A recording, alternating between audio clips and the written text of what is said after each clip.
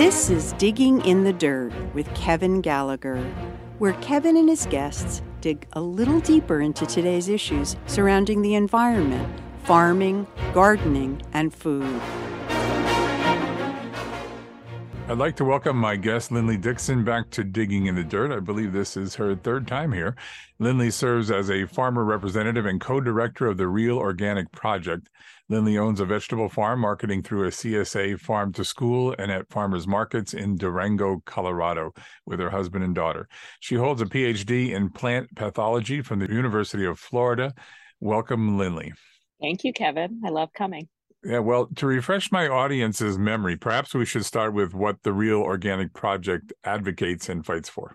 Sure. We are a group of kind of pesky farmers that many of whom were actually the organic pioneers around the country. So certified organic farmers who were dismayed in their political attempts to change the organic standards to make sure that they had high integrity and represented soil health and pasturing animals, all of the important principles that founded the movement in the first place, make sure that that was happening behind the organic seal.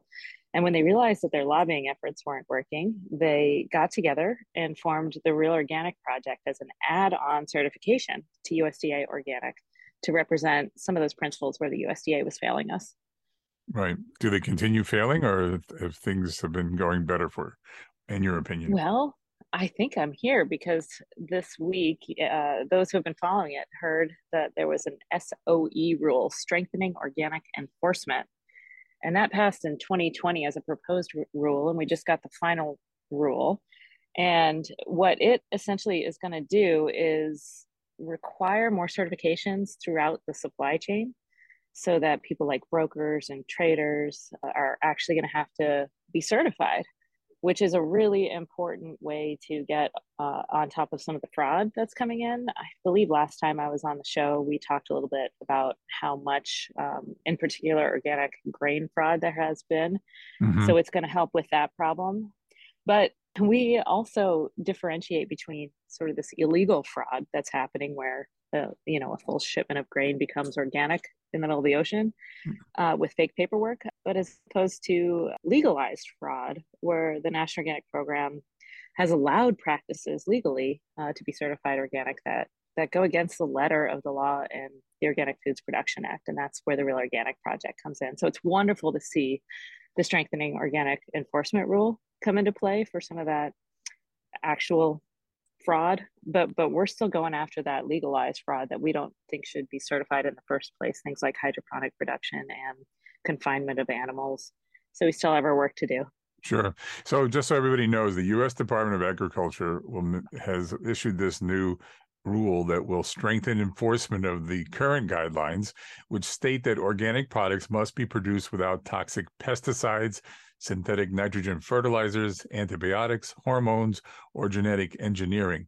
So you're saying you're welcoming this enforcement on the scale that, where, like, I think two farmers in Minnesota, I believe, were just convicted of $46 million in fraud for falsely claiming their products were organic. So that's going to take care of that. But what you're still worried about is sort of like greenwashing, or organic washing, like to say that something's organic even though it isn't. Am I right? Yeah, but even just to go back to the domestic fraud, domestic or poor organic grain farmers, they've had fraud coming in overseas, but they've had a lot of domestic fraud. And one of the things that is part of the strengthened organic enforcement is to require that there's actual acreage affiliated with a certificate, so that if someone only has 50 acres of domestic corn that's certified organic and they're selling a lot more than could ever be produced on that 50 acres, that should be a red flag. The trouble is that information is still staying, I don't know if it's confidential business information or why they've been able to keep that hidden within the US government, but it's not public. And that would just make it a lot easier for, people that are brokering this grain to actually report suspected fraud if they could see that acreage as well. So it's a little frustrating that aspect is still hidden, but it's a good step that they're at least collecting that data. We spoke with some Germans at EcoFarm here from the conference that I was just at, and they looked at the presentation of, what's under this final rule to strengthen organic enforcement. They said, the European Commission has had this in place since the beginning. They were really shocked that we've gone on for 20 years with a USDA National Organic Program without having these kind of basic requirements, and we're still struggling to make that acreage public. So Yeah. it's a But money continuing battle talks. here with transparency. That's right. You can pay for lobbyists. I guess you can bend and push and control, right, to get what you want. Yes, but to go back to the second part of your question about that sort of what I call legalized fraud, which is when some of these big industrial entities seek organic certification, and mostly they're just growing chemical ag, but they want to get a portion of it certified organic. They don't really want to change the way they do things. So they lobby to kind of have that standard watered down instead of changing the way they farm to get certification. And they've been very successful doing that. Yeah, and because the last time you were here, you educated me on why, I'm thinking I'm doing the right thing by buying Costco organic milk and eggs, but that's not the case, right? I mean, there's a problem there. Yeah, the best brands are really transparent so that you can actually figure out the farms that they're sourcing from. And some of those Costco brands are, private label brands or what we call them. So you don't really know the farms that are producing. So you can't take a look at their practices. Right. So like the eggs, for instance, could still be a CAFO. Yeah, that's the biggest one. That was one that we lost pretty early, where in the rule it said, chickens are required to have outdoor access, and then that outdoor access became a concrete porch off the side of a big CAFO, and the chickens don't want to go out on a porch, so it's essentially the same thing. So Yeah. we're still struggling to get that one fixed. Unfortunately, that's not part of this package. Yep. So, but that's the big part about this. I think to me, I think I'm pretty well informed, but I'm still not informed. And what about consumer education? I mean, I want to do the right thing and support smaller outfits that are doing the right thing, because it costs more for them to do the right thing than these bigger outfits who are making what they're calling organic, and then it's questionable. Yeah, and I know that people really want to support food that matches their values, but also tastes better too. So Oh it's man, always a does it? bummer when you take a bite into just like a blueberry or strawberry that's organic, and you're like, this is not, the organic strawberries that I grew up eating, and something's changed, and it's because the production practices are hydroponic, and they just don't get that complexity of flavor. So we're hopeful that this Real Organic Project label the thing that we're really trying to clear up is transparency, and that would really help solve a lot of these problems so that people can just make more informed choices. When we say, if you're not confused, you're not paying attention. So it's a confusing marketplace because the industry is so good at tricking everyone into thinking that they're the small family farm. They're really good at marketing, better than we are sometimes. If you can't track a product all the way back to the farm, if it's kind of a label that brings products together, it might have some integrity. But email them and ask them for a list of their farms, a full list. Not just a token farm that's doing something good, watered down by a big industrial operation, but ask for the full list of their farms. If they don't provide that, don't support them. Unfortunately, we got to do a little more homework. It's not easy to be a responsible consumer these days. And your website, I believe, has some information where people can start tracking down companies that you have approved. Yeah. Correct? Yep. That's true. Real Organic Project is our website. We have a bunch of videos of the farmers, where they sell their stuff. We've got a symposium coming up the end of February and first week end of March. It's 2 Sundays in a row. So it's last week, Sunday of February, first Sunday of March, where we're going to discuss some of the issues of the greenwashing that's going on. And, the regenerative movements don't have a standard behind them. And so they're getting even more quickly co-opted than organic has been. And so it's just more important now than ever to see if you can actually do some tracing yourself back to the origins of your food. And, you'll be healthier if you do it. This is the problem, though. I mean, people are trying to earn a living, not trying to figure out where their food's coming from. That's why I think the USDA came up with the organic label, right? Yeah. And now in the first place. And now the Real Organic Project is going to add a second label on there, and it's about getting the information out to the public to say, if you see both of those labels, then you're pretty reassured that it's doing the right thing, right? Yeah, I mean, I know there's a lot of label overload in the marketplace, and I I always tell people to see if you can at least do a minimum amount of research behind a label and figure out who brought it to you. So where some of the USDA organic standards have been weakest, like the chicken situation that we were talking about, there came out a pretty high integrity label called Certified Humane to kind of, address that issue. They didn't have to feed organic grain, but the chickens actually really had to be outside. And then right after that, the industry came out with their own humane certified. They reversed those two words and they had their own label. It was a really bad label. The same thing happens with fair trade. Fair Trade International was a great group of people, and then the industry came out with Fair Trade USA, and now that's everywhere because it's just cheaper and easier for the industry to get that certification, and people assume it's the same thing. So if you can just do some basic research on who brought you the label, that tends to, show greater integrity if you feel good about a grassroots movement that's willing to enforce their own standards as opposed to the industry, if that helps. That helps. We're talking to Lindley Dixon of the Real Organic Project. Lindley, you've been locking horns, so to speak, with the USDA and all these bigger corporations, these big players. I don't know if I want to use names, but there's some really big berry players that are growing things hydroponically, and this is one of your big beefs, right? The Real Organic Project is just insistent that growing things hydroponically is not the same, is not organic like growing it in fertile soil. And how's that fight going on? Not so great. I mean, we're getting a lot of farmers across the country that completely agree with us and are signing up for the label. But as far as getting the USDA to change their policies or even identify it as hydroponic in the grocery store, that's not happening. It would be great if these companies would just be willing to be transparent. But when you email them, they all deny that they even grow hydroponically. They say they're container growers. And one of the worst things that happened was, in order to set up these just completely plastic farms that are disposable. A blueberry plant is supposed to last 50 years. All the soil grown berries last for decades. And then these plastic farms, they're completely disposed and done with in, about 5 to 8 years. And then they just start over. But one of the loopholes that they take advantage of is to herbicide the fields and laser level them before they lay the plastic down. And then put the pots on top of the plastic, and then of course they've got another layer of plastic on top of that, so it's just plastic on plastic. And the USDA said, go ahead, you could use those herbicides on the land right before you transition to organic, as long as you put your pots up on 6 inches. So they came out with this statement. They didn't say this like 6-inch stand rule. They just said you can't use herbicides and then convert it to organic on land.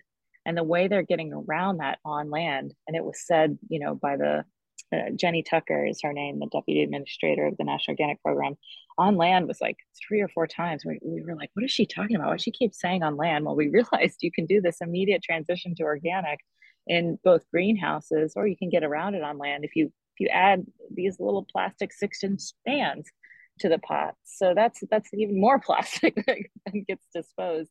And they're just getting around this rule. So, I mean, you could get an outbreak in a greenhouse of an insect, bomb it with a conventionally, not allowed organic pesticide, and then flip it around and make it organic again. So it's these instant organic farms, and it just makes it so that the people who are really trying to do things right and would never touch a chemical like that just can't compete.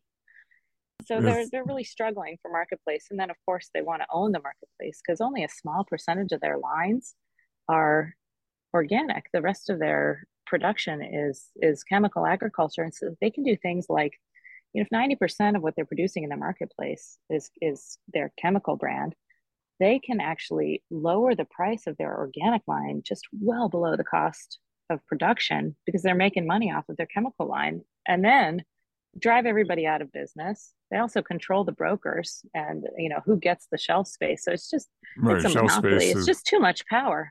Yeah, it is a lot of power. Yeah, they don't understand shelf space. I had a little guy in my area who makes raviolis, and he couldn't get his stuff in the supermarket, and he's the local guy. And I'm sure that goes on with farmers all the time.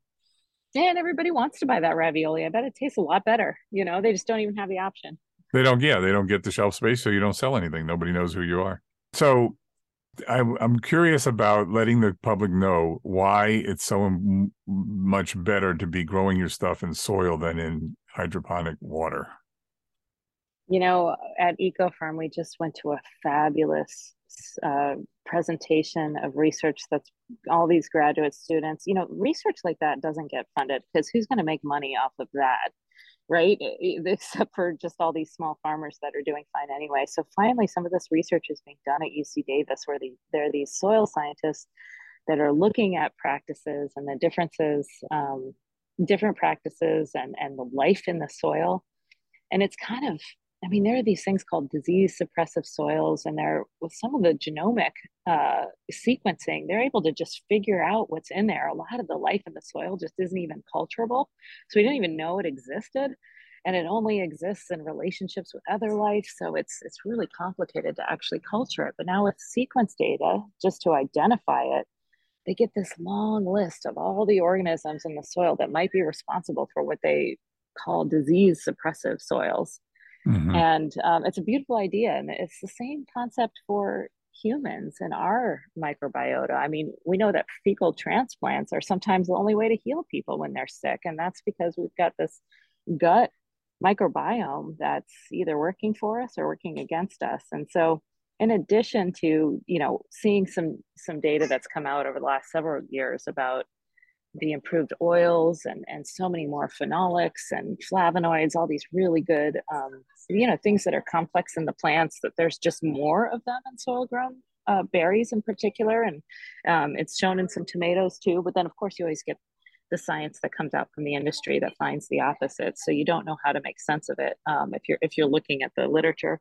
But this last one, where they were showing all of the life in the soil that is related to disease suppressiveness for plants to create healthy plants. It was just really beautiful to see this research getting done and how complex it is.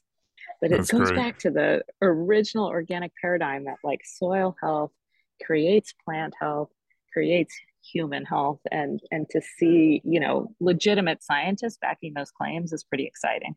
Yeah. But it's a complex world out there. And for me, the bottom line is the trace minerals and all this biology you're talking about makes the fruit that the plant gives you taste really good. That's a beautiful thing too. Absolutely. Yeah, if you try I'm going to say a Driscoll strawberry, they're like cardboard. There's nothing in them. It's like that's the difference between picking a fresh strawberry from an organic field and then getting something that's hydroponically grown for me. And I think a lot of people recognize that, and that's why they want to eat organic, and not only for the taste, but for the health reasons.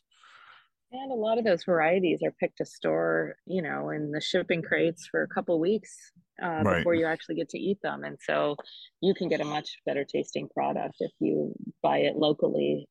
So even if you get a really good soil grown organic berry, if it comes from far away, they're going to have to pick the varieties that don't taste as good either. So finding your local farmer to do it, eating seasonally, freezing it for the winter. So buying in bulk when things are in season. Those are all the things I'd recommend from people Right. And so from what I'm hearing from you, that the consumer is going to have to rely on organizations like yours to get tougher standards. In other words, you're going to say that we have deemed that this particular farm or organization is doing the right thing by organic standards, and that label is the Real Organic Project label, and you can rely on it. Am I right? That we can't rely on the USDA to give us that? They've been watered down enough.